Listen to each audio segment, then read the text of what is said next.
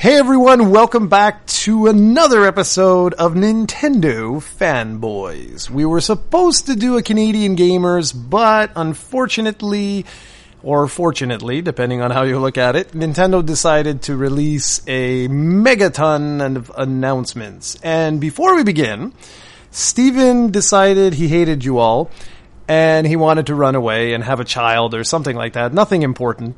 So we decided we were going to bring back our good buddy. So why don't you go ahead and tell the world who you are? Hello everybody, this is Ahmed Mousli. I haven't been here in a long time. It's been a while, I missed this. I missed this too, and we're all from way back in the day on the Insider message boards, long before there were a website that was dedicated to all this crap that we decided to call Project COE. I don't even remember why we did that, but whatever. It worked out very well, by the way. It did indeed. And so we all stayed friends, and this is really, really cool. Steven just had another child, and so he basically texted me, what was it, like last week or something, and said, you know, I don't know if I'm going to be able to make the next couple of podcasts. And with Ahmed here, I was like, oh, this would be perfect, you know? Because we've been chatting a lot about the Switch and about Breath of the Wild. And I was like, oh, it would be so cool to get him on at least for a couple of episodes, because I know you're really busy. You're back in school, right? Yeah, I'm doing a master's right now in public health, so wish me luck on that. Good luck. Good luck. So what have you been up to, besides obviously studying and doing assignments and tests and, man, you are a brave soul. I don't know if I could do that again.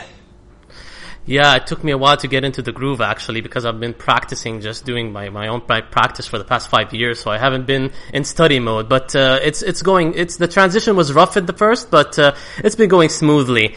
Fortunately, I haven't been gaming much because of the Masters, but in the same time, when the Switch was released, and I'm sure you guys talked about this a lot during the podcast, it's like a huge convenience for me, because I don't need to be stuck to the TV, so like at night when I finish my assignments or I'm just going to bed, just like pop it in and play some Zelda. So I've been doing Breath of the Wild, obviously. I'm not going to be done with that anytime soon with the pace I'm going in. And I'll say this, I've been so impressed by just how much you've been playing. It's been crazy, because what's cool with the Switch is I get to very easily see how many friends I have online, and then I always want to just go and check. And I even have saved, which is awesome. I don't know if...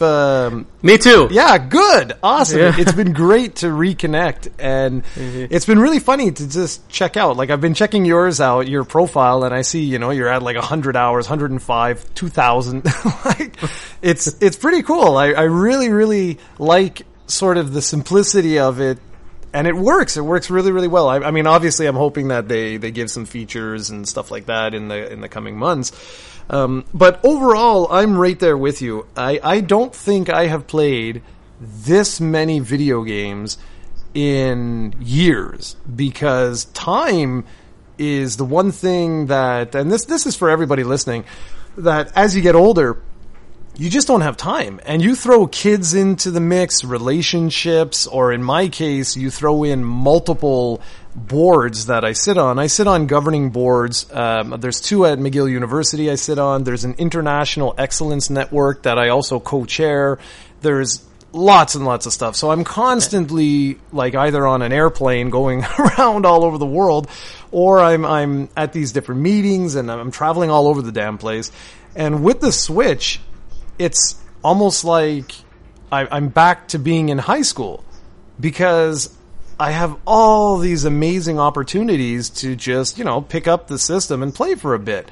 And I've been loving it. I've been absolutely loving it. But what are some of the things with the Switch? And like we said before we started, we're not going to jump on to this and stick with it for the entire duration of the podcast. But I'm really curious with what are some of your maybe high level or deep, it depends on what you want to talk about. What are your thoughts on the Switch now that, you know, you've had it for like a month, let's say? Yeah, at first there were a few things that I wasn't too keen on, but the simplicity, like you said, grew on me, and it's just like I said before, the biggest feature is just like picking it up, it's easily to pick up and play. And the other thing is that it's so quick to go in and out of the main menu, and going back into the game. There's no like chunky load times from transitioning between the menu and the game, so I could easily put down the Switch as any time that I want, whether I'm studying. And like you said, I'm also like, I've been married for maybe 3 years like so far, and I recently had a child as well, and it's nice just like transitioning from real life to gaming for 15 minutes and then going back to what I need to do. And so that's the highlight for me. Basically, it's just the portability and the ease of transitioning from the menus. Yeah, one thing I don't think we're talking enough about, and by we I mean the whole industry, I don't think is really talking much about the suspend feature of the Switch. And for those that don't know or don't have one, you can go back to the main menu and put your system to sleep. And what happens is it essentially suspends your game. Now, there are a lot of systems out there that do that, but I don't think there are any systems that are this fast in terms of, if I just go and I grab my Switch right now and I press the home button or home key or whatever it's called, and I go back into the main menu, if I just click on the tile, I'm instantly back into the game. There's literally zero load time. Just going into the dashboard is instant. It takes like a second. So you can go from having the machine in sleep mode, and I never turn it off. I don't know if you ever actually turn yours off, or do you keep it in sleep?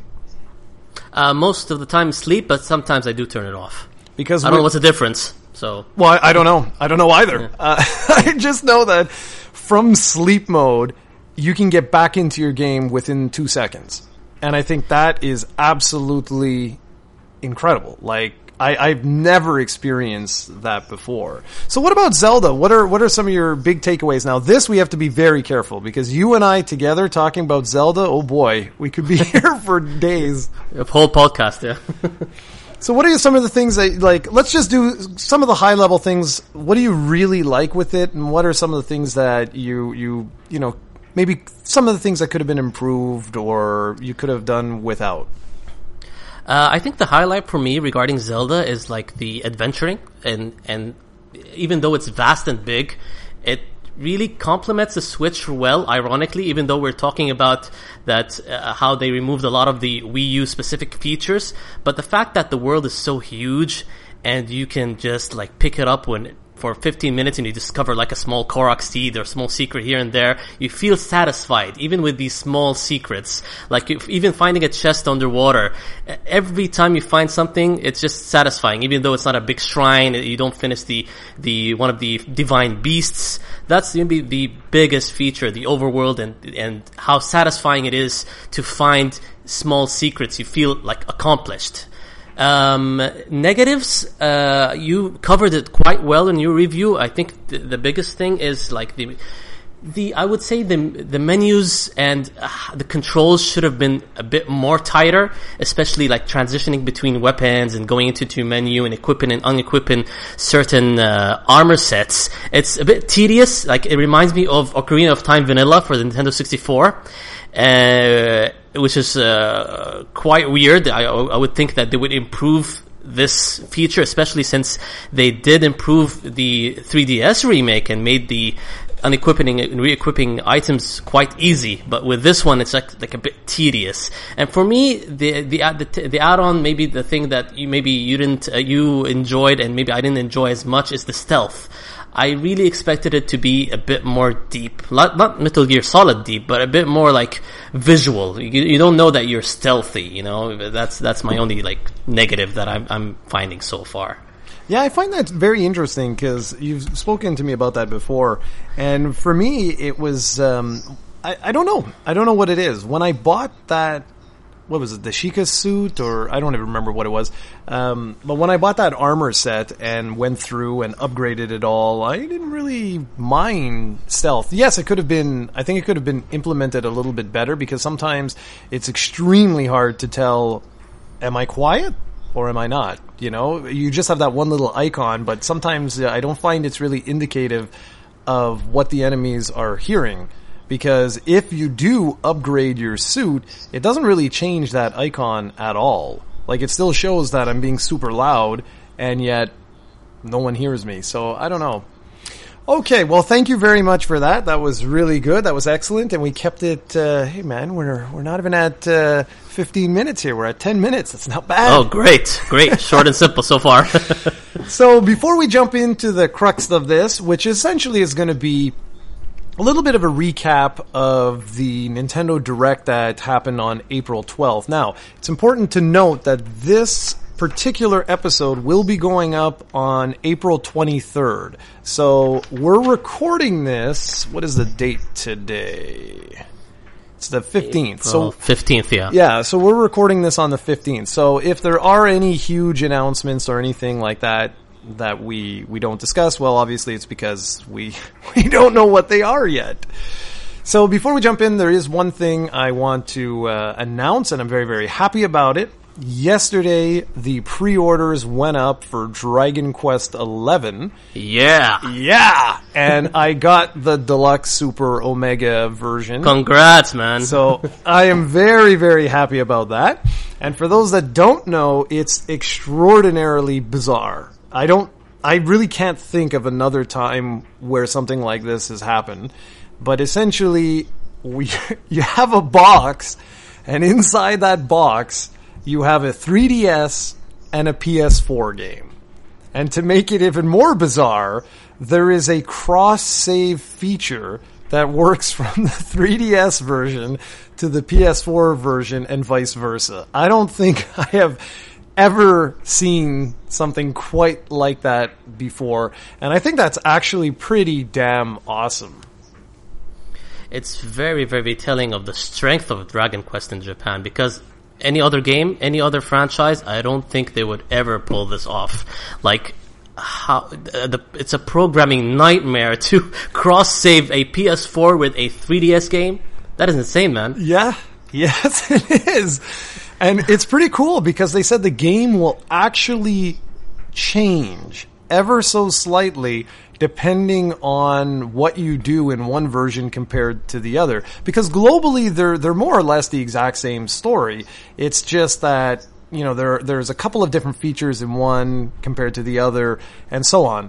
So I think it's going to be flippin' awesome to try one and then go back and forth. And I'm all set because I have my Japanese 3DS. Obviously, I got quite a while ago now for the Japanese Dragon Quest games that were released before, and I picked up a new 3DS, a Japanese new 3DS, and it's kind of annoying though that they never made that region free. It still bugs me that, but whatever. So yeah, so everybody can look forward to that. I'm very, very excited for that. The game hits July 29th, and based on the shipping options I have, let's just open up a calendar here. So July 29th is a Saturday, so I will most likely have it by the 2nd, which would be pretty cool. So August 2nd. Yeah, that's not too bad. Yeah, that's not too bad. It's costing me like $65 to ship it, but yeah, ouch. It's worth it. Yeah, for me, absolutely. Now, the thing what I want to know is, I don't know what to do with this. Because I've had a couple of people on YouTube who've requested like a playthrough or a let's play or whatever you want to call it. But the thing is, doing that, I don't know how entertaining that would be. See, Dragon Quest X has been entertaining because I have a guide. Cranberry guides me through the game, and now I have Mei, and I've got like this whole team of people that know what the hell they're doing, like, you know, precisely.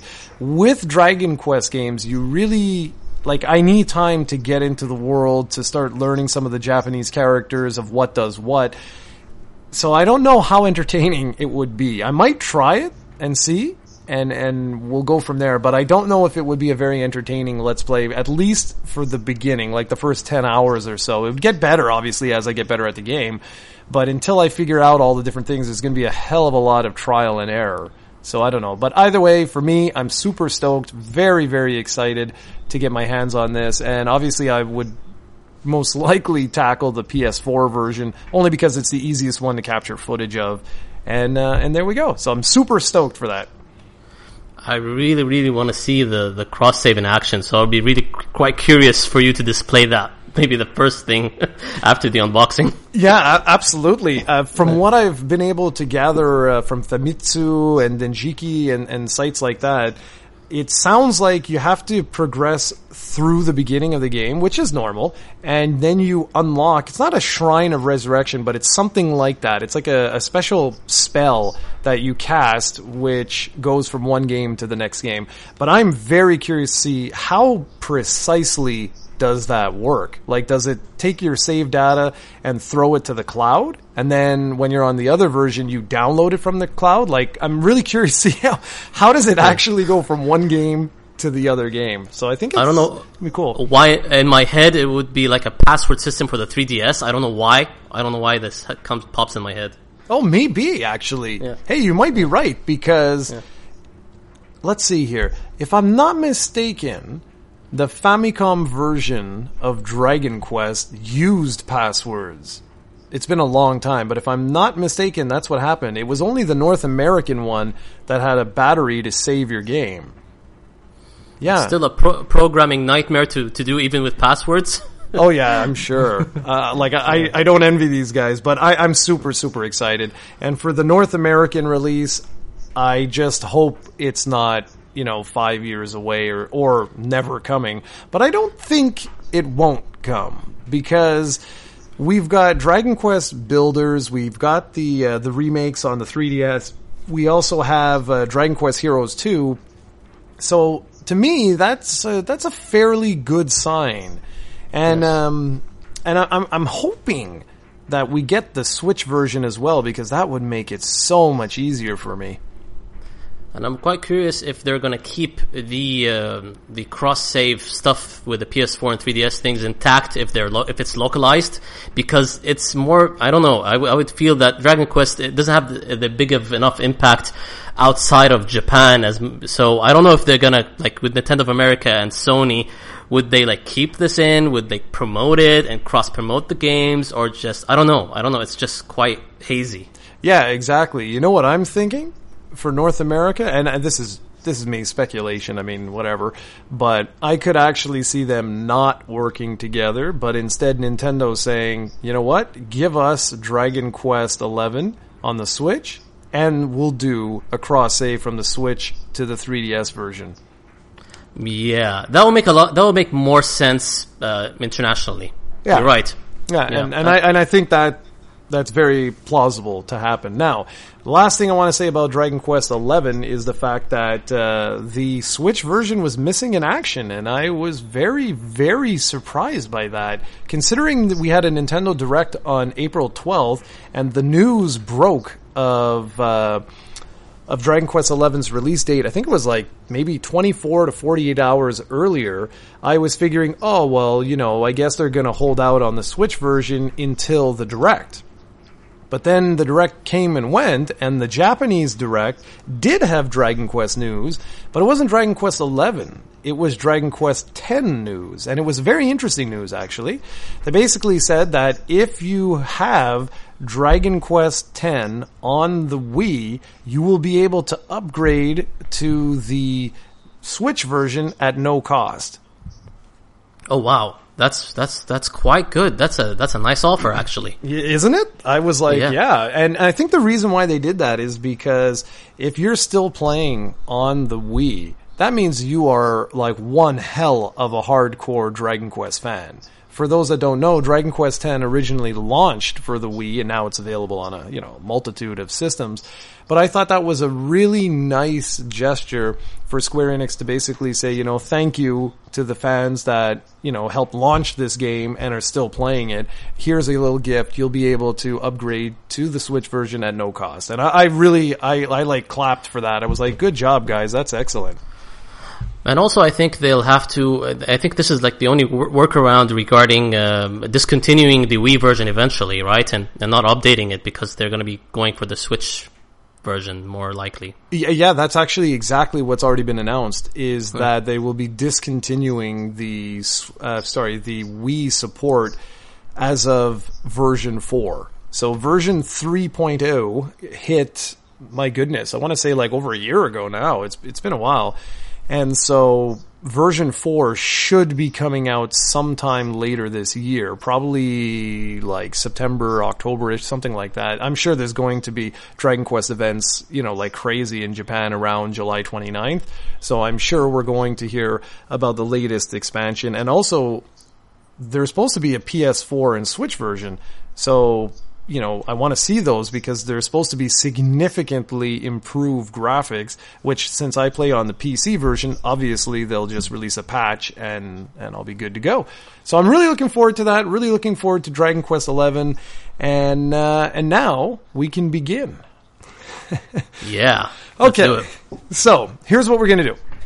For all the listeners out there, I'm going to run down, sort of in blocks, a little bit of the news that hit from the April 12th Nintendo Direct. Now, I'm not going to regurgitate every single thing in terms of features and stuff like that. It's more going to be about some of the release dates and some of the things that I'm interested in.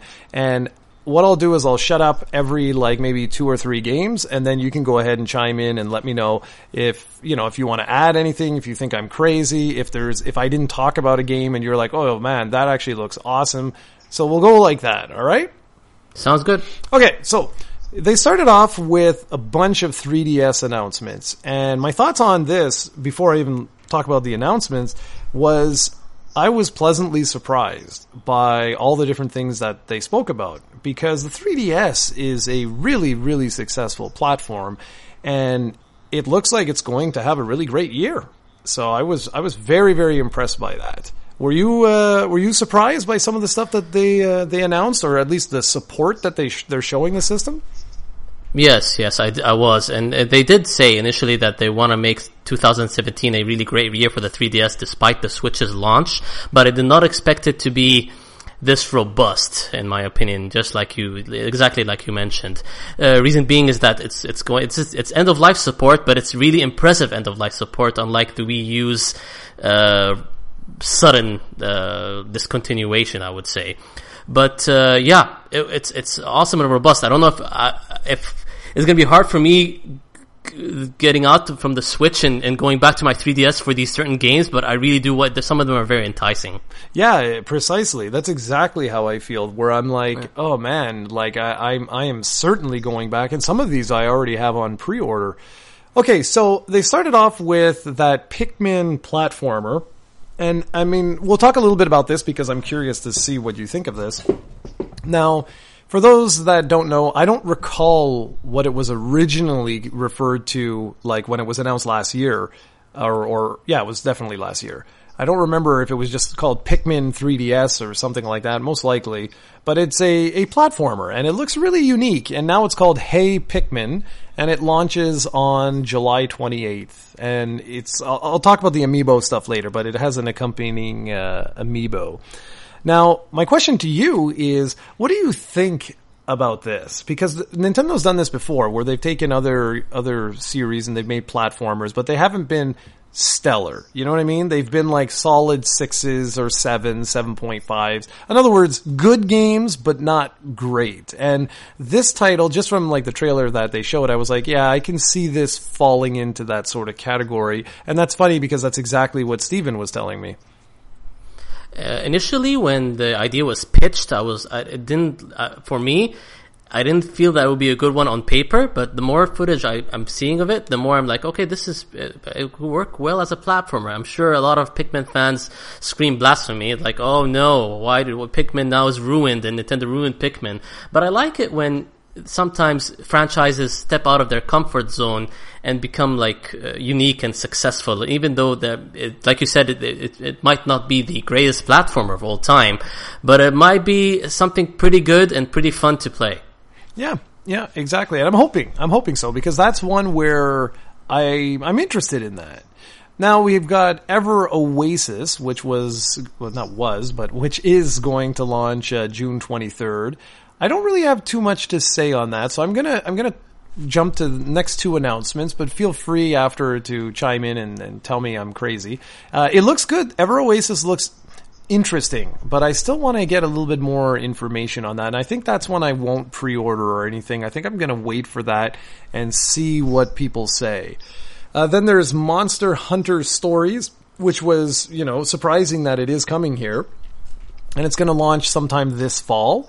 And another game that's going to launch sometime this fall is Yokai Watch Psychic Spectres, which is the third version of Yokai Watch 2. And that's interesting as well, because Steven has been a huge fan of that, but Yokai Watch 2 didn't really review that well with the mainstream press. So I was surprised to see that the third version's actually going to get released in North America and Europe and everywhere else. But what's interesting is now, I guess Yokai Watch 3 will actually get released in North America if they seem to be releasing all of the games, which is kind of surprising. So, there you go. With Ever Oasis, even though, there's not a lot of information regarding the game, and there's some, I think Nintendo Directs that, maybe the ones that last year, that when they first announced it, they went in depth, but I intentionally, stepped away and didn't, follow it much, but I am very, very excited for that one the most, because the developer, the Grezzo, they made the ports for the Ocarina of Time and Majora's Mask, and I'm starting to become a fan of them.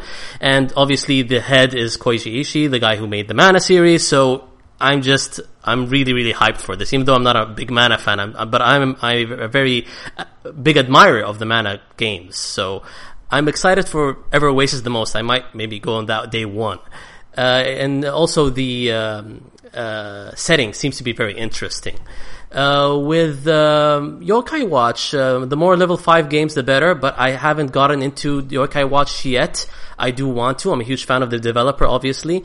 Last game I played and loved was Fantasy Life for the 3DS. I put in a million hours into that. I couldn't believe that it engrossed me that much. This small little handheld game that could, and it did really well with me. It touched me. I loved it. I don't know if you played Fantasy Life, but it's worth a playthrough in your free time. Okay, so never. Okay, good stuff. You should. What's the third one again? The third one was Monster Hunter Stories.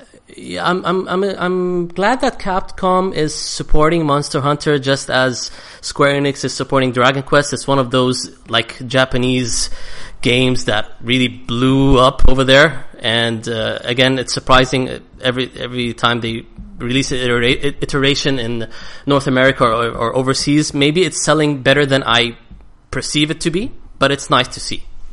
Yeah, righty. And you just reminded me of something. The Mana series, I don't know if you saw this, but the first 3 entries are actually getting released on the Switch in a sort of collection. I thought that was pretty cool, and I'm debating whether or not to pick that up, because it really depends on when it launches. Because that for me, that was a cool announcement, because I didn't play these first Mana games. I got into the Mana games with Legend of Mana for the PS1. That was my first one.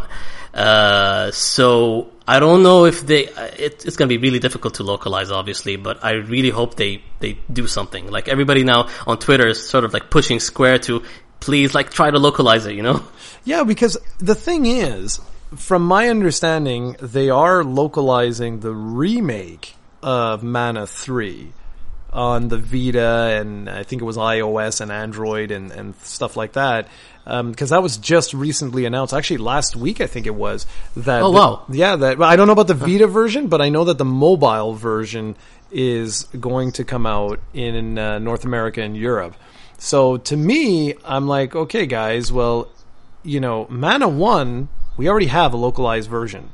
Mana 2, we already have a localized version. The only one we're missing is Mana 3. So I don't know how much work or how much of an investment that really would cost them to release that outside of Japan. So this could be one to watch. I don't think this year, but potentially next year. So either way, for me, I'm debating whether or not to import that, because right now a friend of mine, I think I don't know if the video is out yet, but a friend of mine picked me up I Am Setsuna. And oh, nice. Yeah, and wait till you see the video. It's not out. It comes out on Monday, the video. It's basically a joke video that I released. So by the time this airs, everyone will have seen it. But the joke is that you don't have to do any work in order to import games on the Switch. All you do is buy the game, plunk it in your system, and get this. If the game has been released outside of Japan or in your local territory, it automatically converts the game to whatever language it is that you have your Switch set to. Wow. Yeah. Props to Nintendo for doing this, like a complete 180 from what they were doing before. Yeah, seriously. And I loved it. Like, I thought it was amazing. I mean, if you look at the box art for I Am Setsuna, I mean, it's all in Japanese, right? And even the little game cartridge is all in Japanese. But the second you plunk it in, it just transforms and says, I am Setsuna. And I just laughed and I was like, this is friggin' awesome. So that's pretty cool. And why that's cool, for those that don't know, is because this actually changes the future of importing on the Switch. And hear me out here. So let's say that I purchased the Mana series, right? And of course, it's going to be in Japanese because it hasn't been released here. But you know what happens when it does get released here? Well, all of a sudden, my Japanese game becomes English. I don't need to buy it again. Yeah. That basically cuts a lot of losses. It saves you a lot of money. Yeah, exactly. So for me, that's one of the coolest features I've ever seen. I'm like, this is friggin' wicked. So that's going to definitely be something to watch out for. Okay, so moving on here, I'm going to do another 3 games, and I've got nothing at all to really say about any of these. There's Culdcept Revolt, launches August 29th. RPG Maker Fez launches June 27th, and Miitopia launches late 2017. I got nothing for any of those. The only thing that kind of impressed me when I was looking at RPG Maker, I'm not a fan of any of these, but I do know that it's a very long-running series and people love making their own RPGs, is they did a nice feature in which you can download like a free version of the game, and you could actually, this free version will allow you to play the other creations that people made on the actual RPG Maker. So I love that feature. I might not get the full game, but I might try this free version and see what other people created. So that's a very smart idea. Well, and I am so glad you're here because I totally forgot about that. So good. Yeah, no, that's actually pretty cool. I forgot about that. Yeah, I'll give that a go. I mean, if it's a free download, why not, right? Yeah. Okay, so next 3 things. I'm going to change the order of which they were discussed. There's Bye Bye Box Boy, which actually launched after the presentation. That's the final of the 3. It's a trilogy, and it was actually made by HAL, which was pretty cool. I can't really say anything about it because I haven't played it myself. The next one that I wanted to discuss was Fire Emblem Echoes. They basically said there's going to be a season pass, and if you've ever played any of the more recent Fire Emblem games, you'll know that they're typically DLC heavy. Like, there's a lot of different maps they release and things like that. So it may be worth purchasing. There was no price information or even a release date. It's, to be announced later on. And you know what? I'll let you comment on those 2 things before we jump into the next.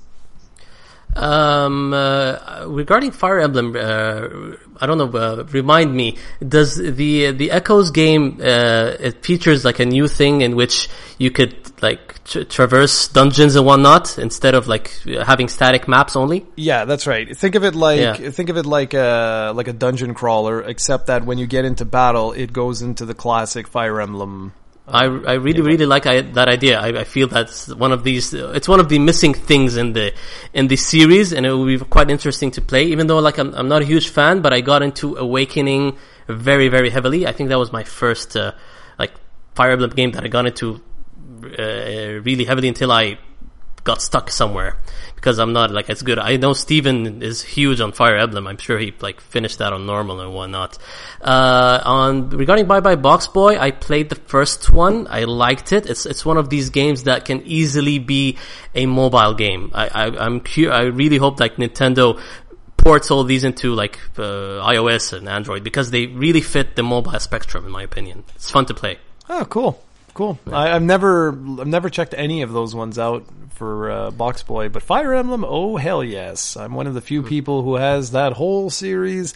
Been importing that for years and years and years. Okay, so the last thing that they talked about for the 3DS was basically like a celebration for Kirby for his 25th anniversary.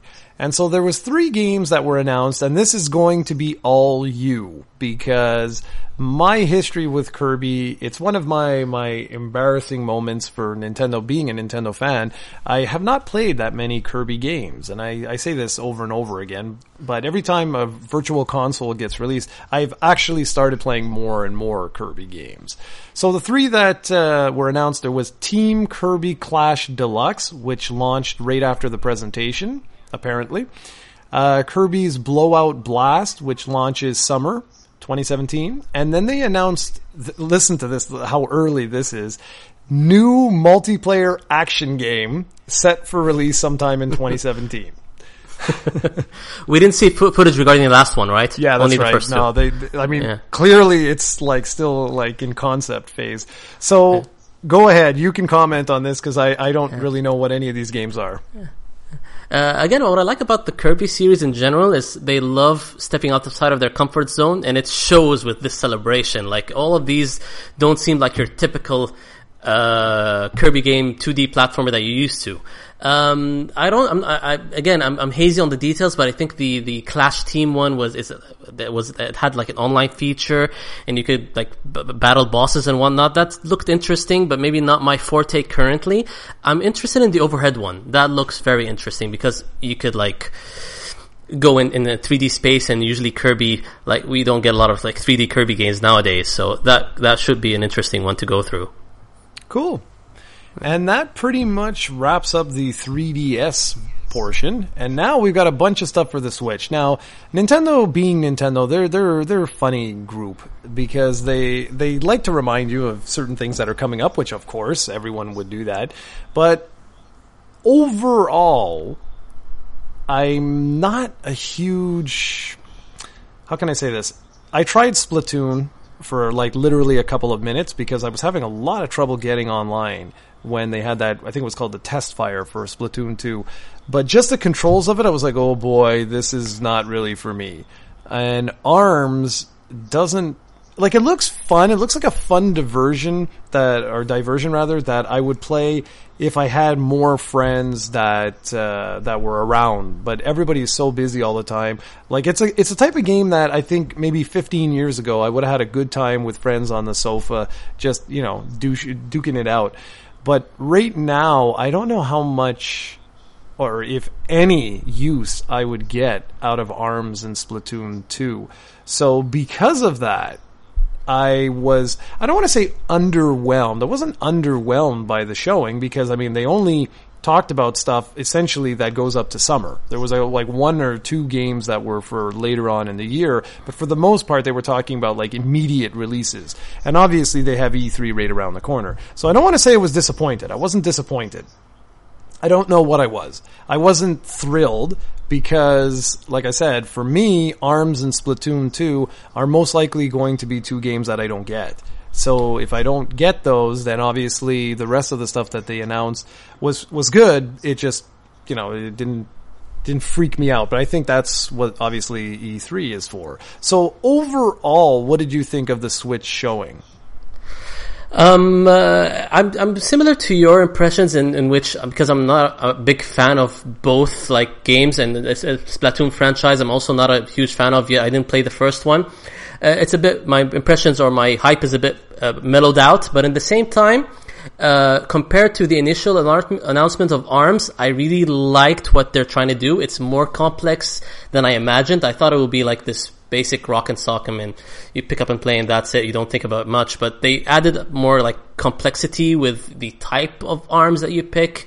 and how you defeat your enemy and how you could distance yourself and how you could go close, and each character has different abilities. So it's more complex than I expected, and obviously you know that I'm into like local multiplayer.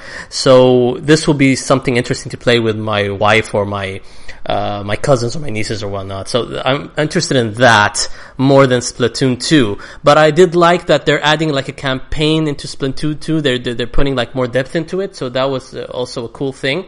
They did, I don't know if you should cover this, but they announced with ARMS the battery pack extender for the Joy-Cons. I don't know how practical that. I don't know if we asked for that. What do you think of that thing? Yeah, well, that's it. Yeah. So, I mean, we're not going to talk about Splatoon 2 or ARMS anymore because you just did an excellent job. I just want to add that ARMS launches, they officially confirmed that ARMS launches June 16th and Splatoon 2 launches July 21st. But yeah, exactly. So they also announced, excuse me, that there will be a AA battery pack that coincides with the launch of ARMS, and also that there is going to be a neon yellow Joy-Con set that's going to also be released on June 16th. So yeah, it's kind of interesting that, like you say, you know, we didn't really ask for that, and I'm actually wondering, well, even more than ask for that is it something that we even need?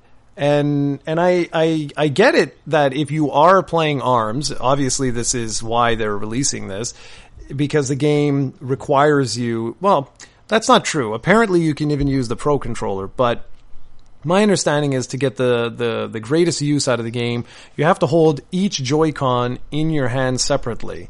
And I guess it takes a lot out of the Joy-Con. Maybe the rumble is like constantly going on. I'm just perplexed because what this is a battery pack. So you can change AA batteries as you're playing. So you don't need to recharge. That's essentially what it is. So you can just play constantly over and over and over again. But they look rather bulky, which I guess wouldn't really be a big deal if you're using them for ARMS where you're holding it, you know, like it can be bulky. It doesn't really, I don't see it really matter. But the weird thing to me is like the Joy-Con seem to last forever. So that's what I don't understand. Did they announce a price, by the way? No, they did not. No price. I'm curious, how much would those cost? Like, it should be cheap, but you know Nintendo with accessories. Yeah, it'll probably be $80. Oh my god. but no, honestly, I mean, come on. It's a piece of plastic where you put two batteries. Like, give me a break. If that thing is more than like $20, even that's kind of like overkill. If that's, yeah, exactly. I would price it at 10 or 15. Yeah, but knowing Nintendo, it'll probably be $29.99 or something like that. The yellow Joy-Con will be the same price as all the other ones, and I'm okay with what I have. I have the gray, you know, the whatever it is, the gray boring one. Is that the one you got, or did you get the neon one? I got the gray one. Yeah, you see, us old timers, we're boring. So outside of that, Nintendo did a very quick recap on Mario Kart 8 Deluxe and Ultra Street Fighter 2, the final challengers. And for those that don't know, Mario Kart hits April 28th and Street Fighter hits May 26th. Now, I know you're going to have a lot to say about Mario Kart, so I'm going to let you say your piece on that. But for me, this is probably going to be the one Mario Kart game I play a lot of, because I have not played much Mario Kart in years, and it's because of the reason that I haven't been playing many games a lot over the last couple of years, is that I just don't have much time, you know? And when I would look at, say, like Mario Kart 8, it's like, well, yeah, but there was other things, right?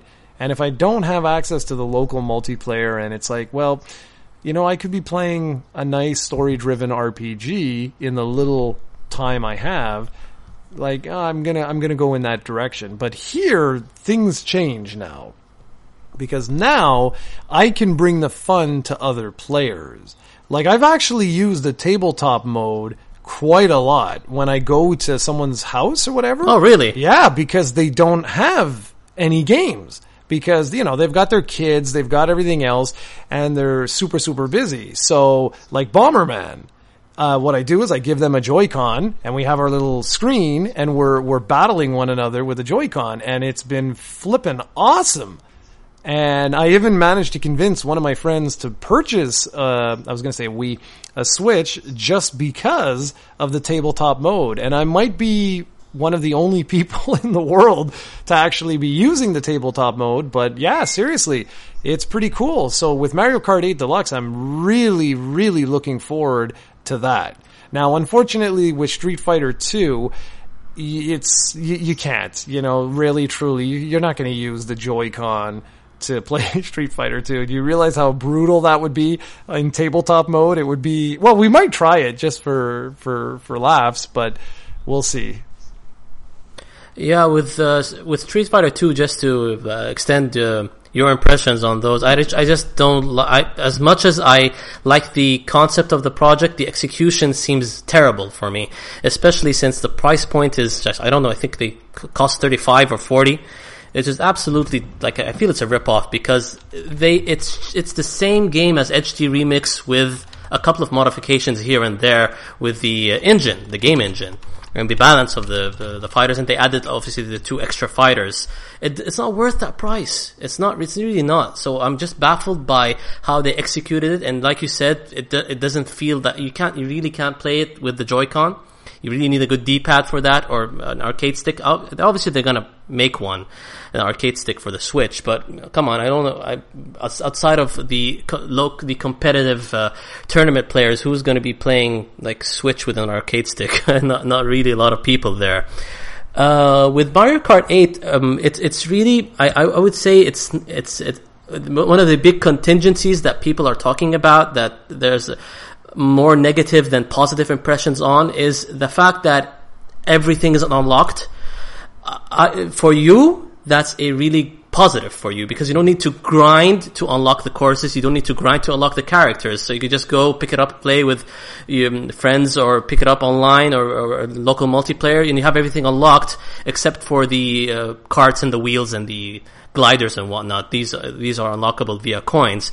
But in the same time, the fact that they kept everything intact and everything unlocked, that's a big advantage for just people who want to pick up and play. So for me, I like that idea. Even as a big Mario Kart fan, I'm glad that they did this. It's overdue.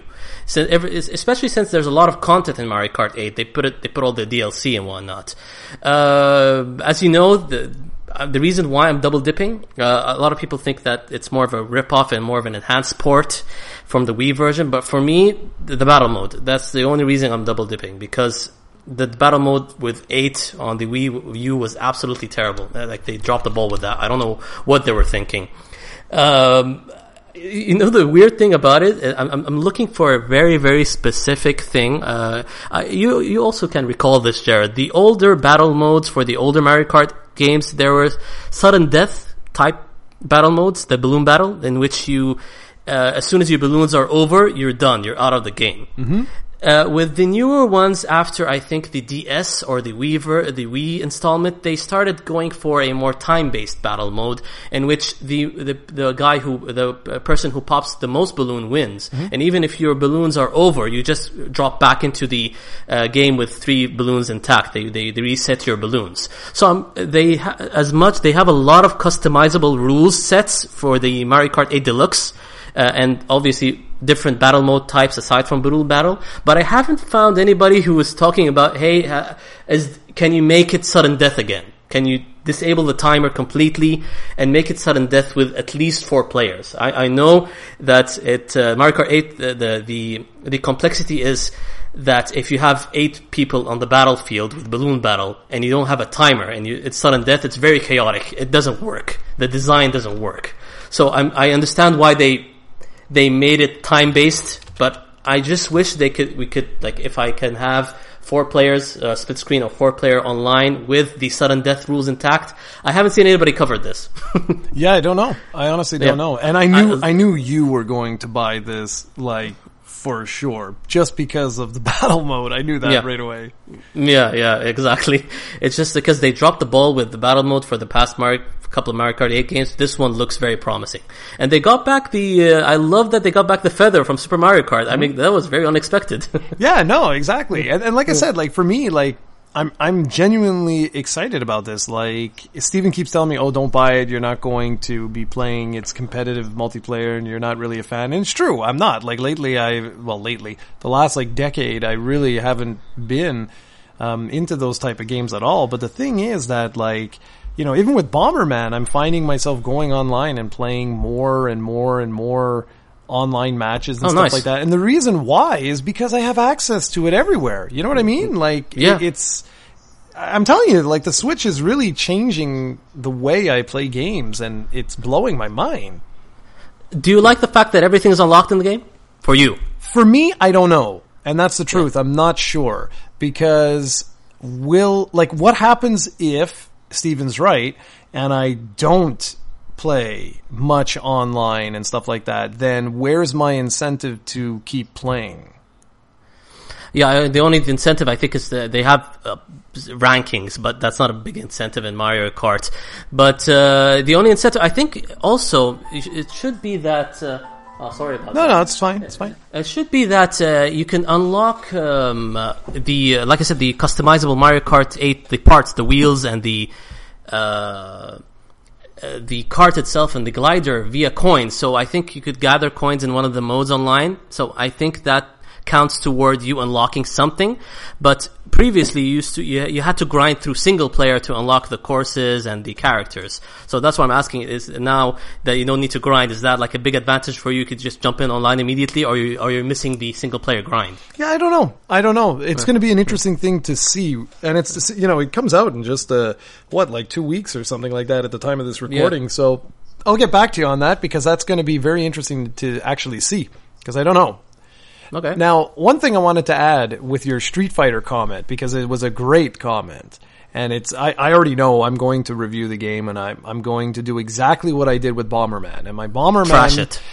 My Bomberman review goes up. Let's see. I said this is on the 23rd, so it's actually been 2 days ago. On the 21st, my Bomberman review goes up, and Bomberman's a very fun game. I don't know have you played it yet? No, I really do want to, but Zelda's taking a lot of my time. Yeah, exactly. But I want to. With your buddies, though, and your family, they'll have a really good time with it. It's not a perfect Bomberman, and it's not the best Bomberman. But some of the things that I really like with it is that just by the very nature of the Switch, you have two-player access immediately, anywhere you go. Yeah. So you can have tabletop mode, you can have two people like at home on the same TV. Like, I really, really like that. But again, it's the price. It's extremely expensive for what it is. You could get Bomberman, which lasts for maybe 5 hours. I'm purposely trying not to play anymore because I want to see the internal clock of the Switch. I have to wait 10 days before it activates, and I'm really curious to see how much time I've invested in there, because I did do some multiplayer, but I'm purposely holding back because I want to see if the campaign really is about 3 hours or 4 hours or 5 hours or what is it. And it's the same price, that game, as the Kingdom Hearts 1.5, 2.5 HD remix. And I'm like, that's way off, like, to me, because Kingdom Hearts is giving you multiple games, you know, like hours upon hours upon hours of content. And unreleased content for international players. Exactly. And here you're getting 5 hours. And yes, I understand. It's a multiplayer game. I understand that. It's just that, you know, it was released, I think the last Bomberman, like on PS3, Xbox 360, and it was like $20 or $15, and it included all that stuff. So that's why I'm kind of like, and with Street Fighter, I'm looking right now. So in American dollars, it's $39.88, so that means $39.99. But listen to the Canadian price. $49.99. Oh, come on. Yeah, man. I'm like, oh, come on. I'm like, I went on my PS3 and I can get not Ultra, but what is it? It's Street Fighter 2 HD Remix for $14.99. That's insane. Yeah. That is absolutely insane. Asinine, actually. It is, exactly. And I look at that and I'm like, okay, there's something seriously wrong here. Like, I just don't see how they can justify this. So I'm purposely buying this because I want to review this. Like, yeah. I know some people think I'm crazy, but I really want to review this because I want to say that, don't buy this at this price. And that was my conclusion with Bomberman. With Bomberman was that it's a really fun game and I do recommend it, but I can't recommend it at this price. It's too expensive. Okay, so let's jump ahead. Again, I've got a couple of things here that I don't really have much to say. There's Minecraft Switch Edition, launches May 11th. That was a surprise for me. It comes with a whole bunch of different Nintendo-specific goodies. But again, for me, Minecraft, I've never gotten into it. So I got nothing. I got nothing! Did you ever get into Minecraft? No, I was close because they did put like split screen for the when they ported it to consoles, but I didn't really get into it and didn't buy the game. Yeah, so I don't know, but that is a surprise announcement in the fact that it's coming so soon. I had no clue that Minecraft was coming to Switch. Apparently, it's easy to port for the system. Yeah, okay, cool. There's nothing wrong with that. Samurai Showdown 4 launched, this past week on the 13th, and there's been a lot of Neo games getting released. I haven't actually picked up any of them. And I don't really know why I guess they just spoke of these next two games just to show you like a little bit of features and stuff, or some gameplay footage. But there was Sonic Forces hits this holiday season and Sonic Mania launches summer 2017. Now I know you're going to want to talk about those two games, so go ahead. With Forces, I don't have much to say because everything has been a teaser, but it does look like it has the Generations vibe in terms of gameplay. What I'm interested in, they're teasing for a third character. Like they have Sonic and they have classic Sonic and there's a third silhouette.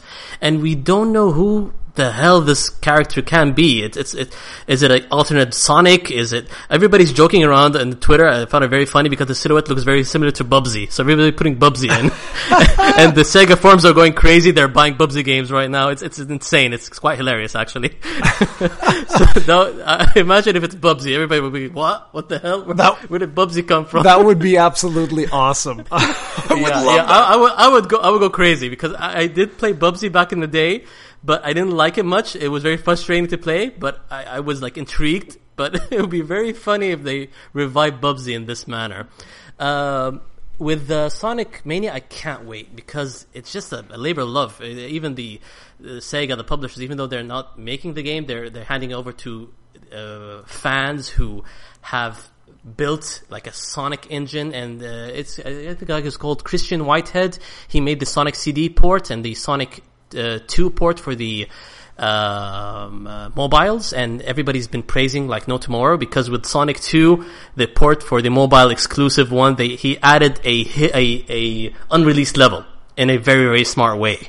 The Hidden Palace Zone or something of that sort. So that was pretty cool that he managed to do that. So they're very capable. And every time I see the gameplay and I listen to the soundtrack, it's getting better and better the more I get back to it with the impression. So I can't wait for that game. Yeah, me too, actually. That one I'm really looking forward to. And it's funny, but this is going to be the first time in many, many years that I will be buying my third-party games on the Switch just because I can take them with me, and I'm so excited for that. That looks absolutely awesome. Yeah, same here. Okay, so now there's a lot of other stuff that they announced that I'm pretty sure we could go through rather quickly. There was Project Mikuru, which launches in summer 27. It's sort of like a puzzle game of sorts. There's Fate Extella, the Umbral Star, which launches July 25th. And it was previously released on the PS4 and Vita in January. It's a little action game. We've got Disgaea 5 Complete. They confirmed was May 23rd for the release date.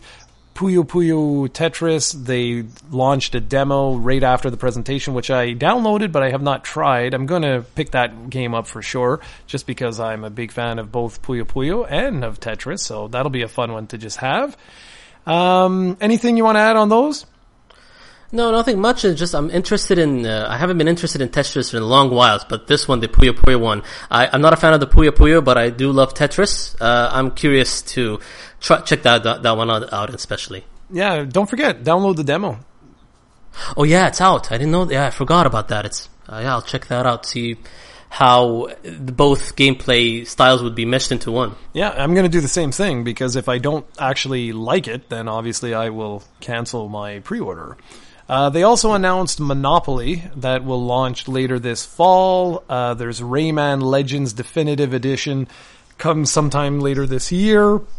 And then, well, actually, let me go through. There's a couple other things. There's Battle Chasers launches summer 2017. Payday 2 launches 2017. Namco Museum launches summer 2017. And there's one other game. Of all those games, I don't really have anything to add. I mean, they're all games that have been released elsewhere or have come out or will be coming out, or that I don't even know what the heck they are.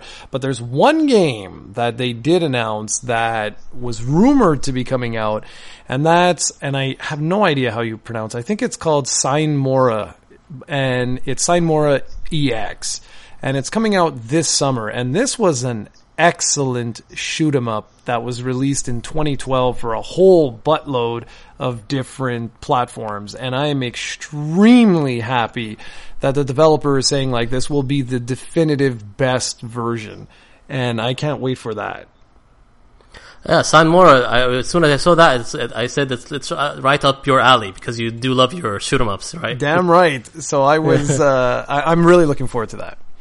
The only joke with, like, when I found funny when they announced Monopoly, there's a couple of comments on Twitter like, when you advertise Monopoly, that means you don't have much to show. Not true necessarily, but I found that a bit funny.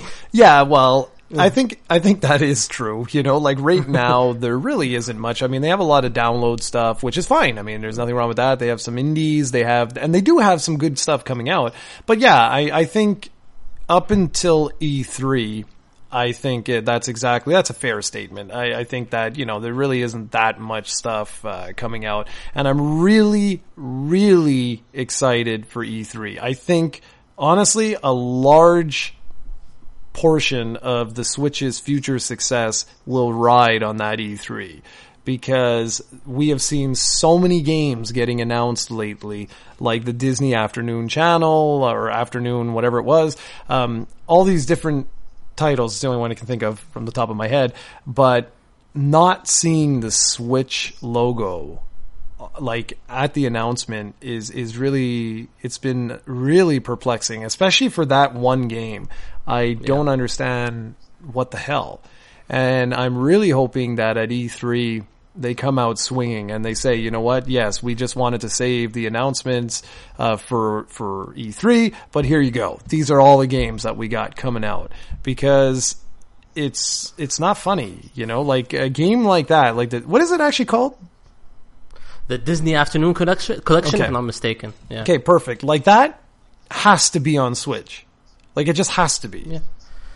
Yeah, and it was like funny. I was watching an IGN interview with the senior producer at Capcom America, and they're talking as if the Switch doesn't exist. Like they're talking about the game, and the classic Nintendo games, and nobody's bringing up, hey, where's the Nintendo Switch version? Yeah, that was a funny interview to watch. Did you see on Twitter? No. Like, they got blasted, man. Oh, yeah, they did. You're right. And I'm one of them. I went and I was like, how could you not release this on the Switch? Like just, could someone please reply to me and just, like, give me the logic here? Because And the thing is, in today's world, not a lot of people are willing to wait for long. If I have both consoles, the PS4 and the Switch, and I've grown up with these sort of games, especially Chip and Dale and Darkwing Duck and DuckTales. If the Switch version doesn't come soon, I'm gonna go for the PS4 version. I'm not gonna wait. Honestly, that's the truth. Yeah. No, absolutely, man. And that's the thing. So that's why I'm saying, like, I really truly believe that, and we'll probably, hopefully I'll be able to get you on this show, like, quite a few times here, because I had a blast today. This has been great. Yeah, it's been fun. So I'm really hoping that we can do like an E3 sort of predictions type of thing, because to me, something has to be in the works here. It has to be. Because if they come out at E3 and they do not talk about games like that, then I'm at a loss. I'm like, guys, like, you are actually doing really well right now. Like, don't stop. Like, stop making stupid mistakes. And we're going to actually talk about one of those mistakes in just a minute here. I actually have to write it down because I almost forgot about it. There we go. I'm waiting for you to talk about. I know what you're going to talk about, but yeah, I want you to open up that topic. Okay, perfect. That topic. That was actually, these two things were actually the topic of the show. So to finish off with the direct, they announced that there will be spare Switch docks will be released on May 19th, and hopefully they're going to make that really, really simple, because I've heard it's not as simple as some people have thought. Now, I tried to find where I read about this, but essentially it's like if you buy another dock and you want to dock a system to, say, your bedroom and somewhere else or whatever, it wasn't as simple as just connecting it and sliding the system down. And I can't find where I read that, so maybe it was, I was hallucinating and Oh, really? Yeah, there was something to do with syncing, that you could only sync it to one dock at a time. And I was like, that'll be weird. Yeah, it was really weird. And that's why, like, that could be a Jared BS type of thing, because I tried looking for it and I couldn't find it anywhere. But for me, I don't need another dock. Same here. Like, there's no point. But I can understand why they would do that. And it's still kind of cool, because if you live in a house where, you have multiple TVs and you prefer to play on the TV, that's a pretty cool thing. So there you go. Okay. Yeah, and hopefully the extra dock comes with its own charger and its own HDMI cable, and they charge it all in one go instead of you like having to look for an extra charger. Yeah, I really hope so. But knowing Nintendo, who knows? Okay. Oh God. So the last, very, very, very last thing was a bunch of Amiibo news. So I'm going to just go as fast as I can through this, because there's really not too much to say. There's a Hey Pikmin amiibo that's going to come out on July 28th. Then they finally announced the last 3 amiibos for Breath of the Wild, which will unlock the Skyward Sword armor set and the Fierce Deity armor set. So we've got Majora's Mask Link, Twilight Princess Link, and Skyward Sword Link. And all 3 launch on June 23rd. So that's cool. I'm excited for that, because I want to finish off all the different armor sets. Then we've got some Splatoon amiibo. They're going to release a 3-pack, which will have new versions of the Inkling Girl, Inkling Boy, and Squid, and those will launch on July 21st. And of course, Splatoon 2 is still compatible with all the previously released Splatoon amiibos. And let's see, the last thing was we've got Cloud, Corrin, and Bayonetta, which will wrap up the Super Smash Bros. Amiibo set. They're all going to be released on July 21st, but interestingly, and probably a sign pointing to the future, they're going to release a second version of each one of those 3 called Player 2. And now, some of these will be exclusive to different retailers, which I absolutely can't stand, because if you are a fan of Amiibos, that gets really annoying and jacks up prices like crazy. But I did like the fact that, like for Corrin, there's the male and female version. For Bayonetta, you get 2 different outfits with her. And for Cloud, you get the classic FF7 PS1 version, and then an Advent Children sort of version. And I thought that was pretty cool. So that's it for Amiibo. Feel free to add anything, and then we'll jump into our topic of the show. Yeah, like you, I just hate the exclusivity thing with the retailers. I really hope that only applies to North America, not like in Canada or in the UK, where I'm at right now, because it's really annoying to hunt these down, especially when you're fans of them.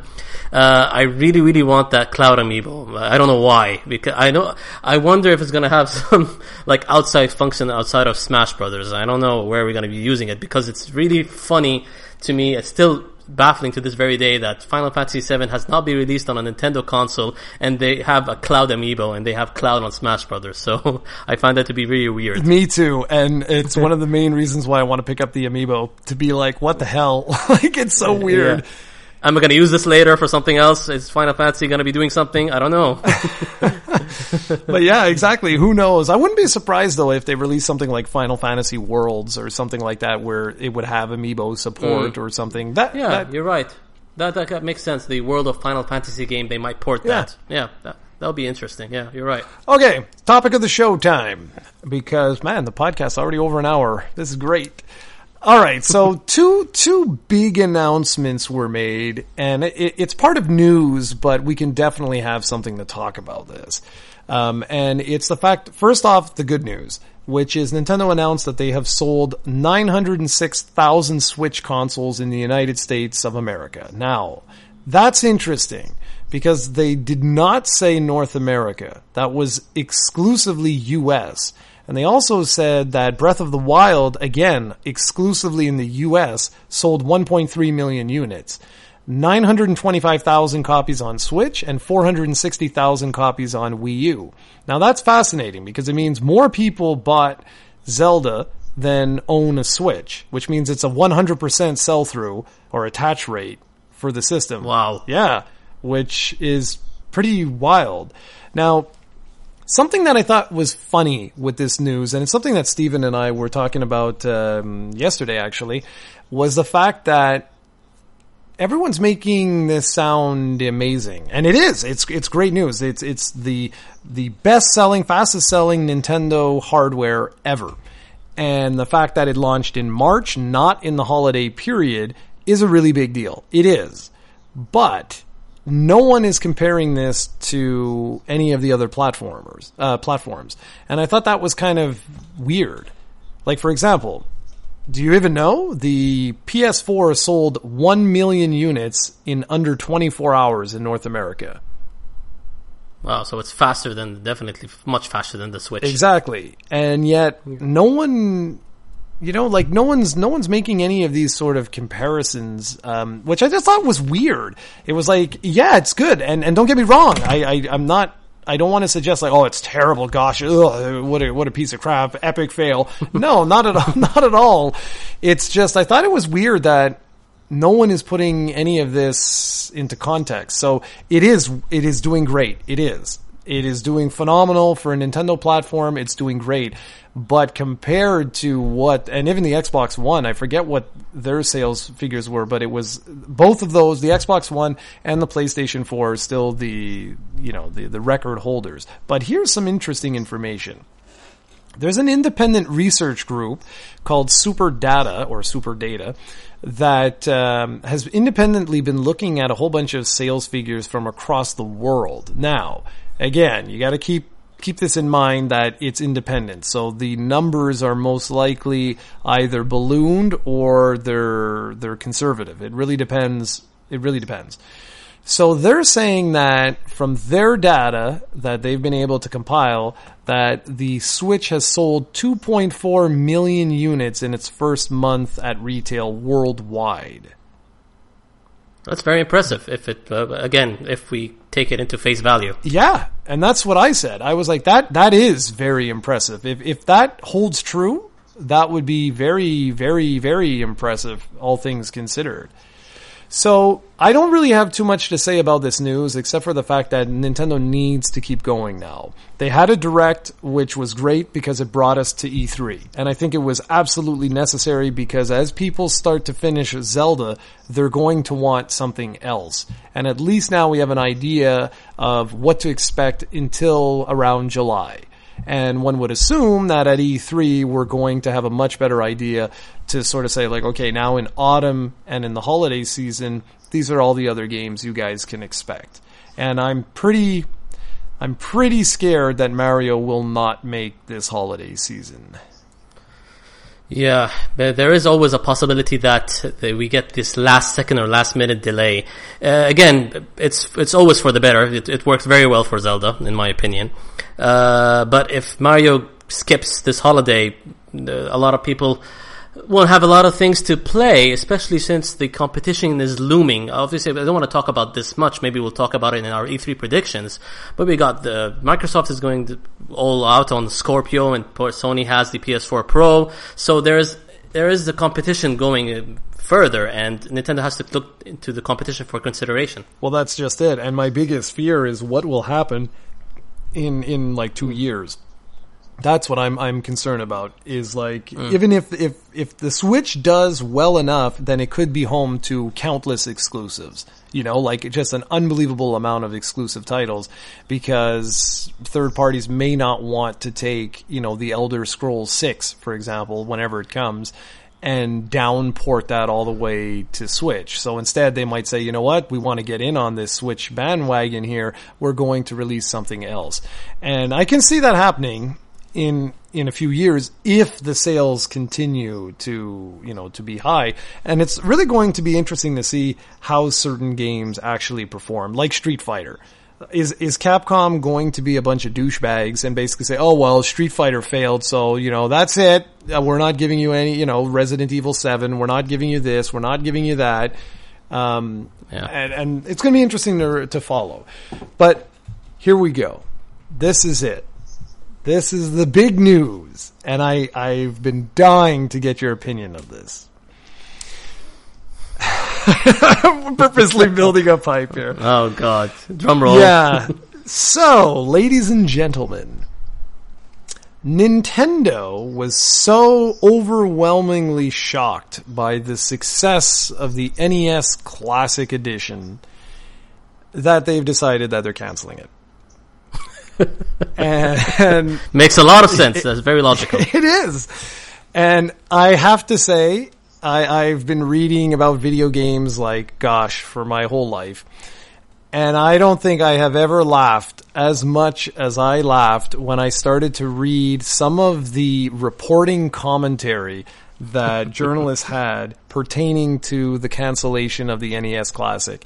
It was absolutely brilliant. Because they were saying, you know, this just got sold, this just got canceled. And then it's like the next announcement Nintendo makes is like, oh, well, you know, the Switch is far exceeding our expectations and blah, blah, blah. And one of the best ones I read was on, I think it was Kotaku, where they were like, oh, well, given the, you know, overwhelming success of the Switch, we expect it to be discontinued in a few months. Now, I mean, what do you think of this? Why would they possibly do something like this? It's just the announcement itself. I wish they delved into more detail on why they're canceling it. And you know, when IGN was first, like, they one of the first people who broke it, and they did mention that they talked to a Nintendo representative who said that we expected this item to be a limited, like, edition thing. We didn't want it to be a ongoing product. And I call absolute bullcrap on that, because when they first announced this thing, they made a big deal out of it. So if they made a big deal out of it and they want it to be a limited edition product, both these concepts don't go hand in hand. So that was an absolute, like, BS reasoning from Nintendo, and I don't believe that for it 1 second. Everybody's throwing theories here and there. Even if Nintendo has something else that they want to do, another product that's coming in, it just doesn't make sense to cancel something that's so popular. And people saying that it's a competition to the Switch. No, they're both completely different products. This is a closed system with no online, with classic titles. It's not going to compete with, even if the Switch has Virtual Console, there's no competition. Like, both are completely different.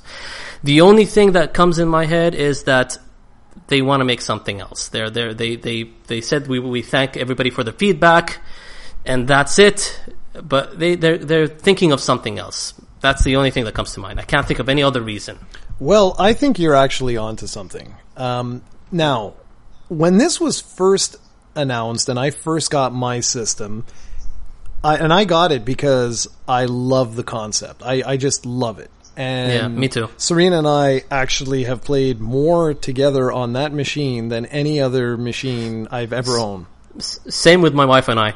And yeah, and she's not a gamer. No, so, exactly. Serena's not a gamer at all. Yeah. And the thing is, when I first got it, I did my little unboxing thing, and I sat there and I was like, you know what? This cord is clearly the cord from the nunchuck to the Wiimote, and I started wondering to myself if Nintendo simply just had warehouses full of spare parts, and if they were looking for a creative way of potentially clearing out some of that stock inventory, and I believed that for quite a long time, but then this announcement comes out, and I'm like, well, it doesn't jive though. It still doesn't jive, because they said, oh, well, we released a couple of more shipments than we originally wanted. This was supposed to be a limited time release, and so on and so forth. And I'm like, yeah, but you still poured the molds. You know what I mean? Like you created this product. It's in the pipeline. It's in manufacturing. Something doesn't add up here. Like, it just, something somewhere doesn't feel right, because they're making tons of money off of this thing, and you're going to cancel this. It also like you insinuated, it seems that there's an issue with manufacturing, because they never met demand. Exactly. They never. There is an issue. Maybe, like you said, they looked for a creative way to use existing parts. I don't think they intentionally, we're going to do it like the Wii. That's the only thing that they had in the factory or something. So they never met expectations. And it's baffling that a product so simple would be really hard to manufacture.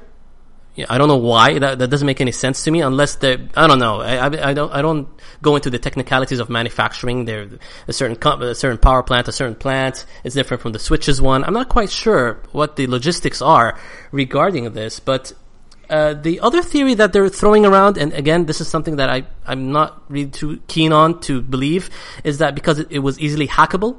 What do you think regarding that? I don't know. Because I want to go back to what you said when you first spoke about this. You were saying that, I think they're doing something. And I think there's credence to that. I honestly think you may be onto something here. Because did you see the Japanese press release? Yes. And I don't know if it's a mistranslation. They said that they're temporarily discontinuing it this year. In quotations. Yeah. That's what I understood. Yeah, and I saw the Japanese translation, and it continues that we will announce when this product is back, like, in stock, or when it's available. Now, I'm very curious about that, because that could give a little bit of credit to the fact that, yeah, maybe they are doing something else. But there's no other product that I can think of short of like a virtual console. Literally, calling it the virtual console. And it's a box that is connected to the internet, that has multiple plug-and-play options, that allows you to download additional games and this and that and everything else. Outside of doing something like that, I just don't see... I just don't see any other... Like, what else are they going to do? And then if they do something like what I just said, then some people may say, oh, well, then that's competing, with the Switch. So I don't know. It's just something about this whole situation seems very off. Yes. And it's just, I don't know, maybe this could be the reason why they're holding off Virtual Console for the Switch. I don't know. I don't know either. And that's something that is starting to really annoy me. That when I have a little bit of free time and I want to play, something, I don't necessarily want to play, one of like Zelda or some, massive game. I'm really missing the Virtual Console right now. Like, really. A Link to the Past just had its birthday, and it sucks that I can't go and just, spend 2 hours, 3 hours and go through the whole game. It really sucks. It's on the Nintendo 3DS. I know. That's what Steven keeps telling me. And I'm like, I know, but it's not the same. I went through it like a couple of months ago, like a quick breeze through. That was fun. It's always fun to go back to the game. Yeah, it is. It is. And speaking of games, let's see if you thought of anything. We usually end the podcast with something we call the blast from the past, or a blast from the past. And we try and basically pick a game where that we have really fond memories of, that we haven't played in a while, or that we want to play again, or that we just, want to talk about for whatever reason. So I don't know if you thought of anything during the podcast. Did you? Yes, I did. Good man. Yes. So go for it. Okay, Super Mario RPG. Nice one. I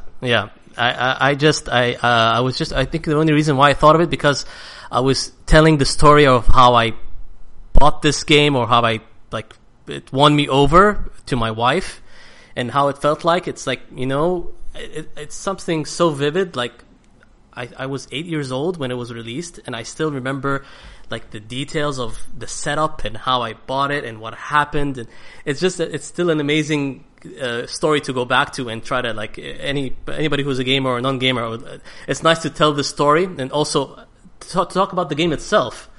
Do you want me to start or you could like chime in with something? Oh. Well, no, go ahead, man. I mean, this is just one that from me no, you know what? No, I'm going to, you talk and I'll chime in after. Okay. I'll tell you the story first. Like, I talked with you before regarding this. I haven't gotten into RPGs until this game. I used to watch my cousin's uncle play Dragon Warrior and Final Fantasy on the NES, and I used to hate those games. Like, they were so boring, and I used to sleep through as he played. And I do remember, like, the hit points and the HP, and, like, how slow-paced it was. For me, my 7-year-old mind or my 6-year-old mind, it just didn't jive with me. Games are Mario. Games are 2D. That's how I used to think back in the day. I didn't have, like, tastes. So, I obviously followed everything that's Mario, everything that's Sonic. I pick the certain franchises and I just start playing. Super Mario RPG was one that I saw in a magazine, one of the magazines, and I loved that it was 3D. So in my mind, I was like, okay, this is going to be a 3D Mario game, like isometric. It was very strange. I didn't know this viewpoint. It was a very weird viewpoint for me. So going into the store, I used to like deal in Saudi Arabia with a store called Computer House. They were the best regarding original games. So I went into the store. The demo of Super Mario RPG was playing. I actually picked up the controller before watching the demo, and I was playing through the first like Bowser's Castle, and immediately when the RPG things started popping out, I was so disappointed. I was like, no, this is like Dragon Warrior that my cousin, his uncle used to play. This is so boring. How do they do Mario with this? And I didn't understand what RPG meant, obviously. That I didn't know what the initials meant back in the day also. So I was gonna pass off. And as I was going out of the store, a funny tidbit here is I needed to go to the bathroom. That's the other thing. I don't know why I remember that. I just needed to go to the bathroom, so I was so in a rush, So I was going out of the store and I look at the demo playing, the reel that plays before the title screen. And they got these like action-packed moments, the classic Mario action-packed moments in which he gets a star, defeats enemies, and there's the sword. And it seemed a very action-packed for an RPG or for a slow-paced title. And that got me very interested. As soon as I saw that reel playing, I was like, oh, that looks kind of interesting. I'll go for it. And I just bought the game and went to the bathroom. And I wasn't disappointed, man. That game got me into the role-playing genre, and I didn't know who Square was until that game. And that's the story of Super Mario RPG. Well, that particular game for me was it's funny. I didn't know at the time, but when Chrono Trigger was gearing up for a release, everyone was referring to it as like the dream game because it was going to feature the dream team. So it was going to have the makers of Final Fantasy and the makers of Dragon Quest get together and work on a Dragon Quest and work on a role-playing game. And I thought it was amazing. To this day, I think Chrono Trigger is a brilliant role-playing game. But when I found out that Final Fantasy and Super Mario were essentially going to have a baby, it was the same sort of thing to me where I was like, well, this is like another dream team. You're having the creators of some of my favorite games ever are going to be, mixing it up with some of the best storytellers ever in video games. And I remember being super stoked. I was so excited for this. And when it came out, it was amazing because it was almost like an introduction to role-playing games. And I had already been playing role-playing games for years and years. But they had done it in such a way that it was so fun. And to this day, it's still an incredible game. And it's yet another one of those games where I would love to have this available on the Switch. And because now you've just got me, damn you, I would like to go and check it out. I haven't played that in a very long time. The last time I played that was probably when it was released on the Wii's Virtual Console, most likely. Yeah, I think same here. Yeah, I revisited it and it still holds up. It's even though, like you said, it's sort of an introduction to RPGs, it still did it so well for me because I understood few concepts, but I didn't understand what HP mean and what the MP was and what to do. So it made things so easy for newcomers, and they did it so well. And to this day, it still has the best story and best original characters in a Mario game. Like, everybody still goes over Geno and loves Geno, and there's a reason why. He's such a unique character, and he's owned by Square, sadly, because we don't see him much nowadays. But and the fact that, for me, the memory of Bowser becoming with you, I was like baffled. Like, what? Bowser's with you? He's your friend? It didn't make sense to me. Yeah. No, seriously, yeah. That was one of the greats. That really was. That was a superb game. And goodness, I hope that they get on that. I really, really hope that at E3 we get an announcement saying that the Virtual Console is coming up, because it would be awesome. Well, we're now at an hour and a half, so this is usually around the time we start winding down, and I usually just tell Steven to wrap it up, and he says something stupid like wrap it up, and then we end. But in this case, I want to say thank you very much for joining. I really hope that we can plan this. We do it every 2 weeks. And I really, really hope that you can join again, Ahmed, because this was an absolute blast. Yeah, it was awesome talking to you. It's been a long time since I've done one of these. And it's very it seems like it's like a natural conversation that we can have even outside of podcasting, you know. That's the cool thing about it. We've added each other on WhatsApp recently, so we've been talking to each other, and all of our conversations transition well to a podcast type, like shoot it from the hip type of setting. And obviously for a lot of the COE viewers, I won't be a replacement for Steven. Steven is absolutely cool and awesome, but I'll try my best to fill his role as he comes back from parenthood. Oh, don't worry. If I have my way, he'll never come back. Congrats, Steven. All right, everybody. So that's it for this episode, and we will be back in 2 weeks' time. We'll see if we do a generic gamers or if we'll do another fanboys. It really depends on what happens in the industry. All right, everybody. Take care. Bye.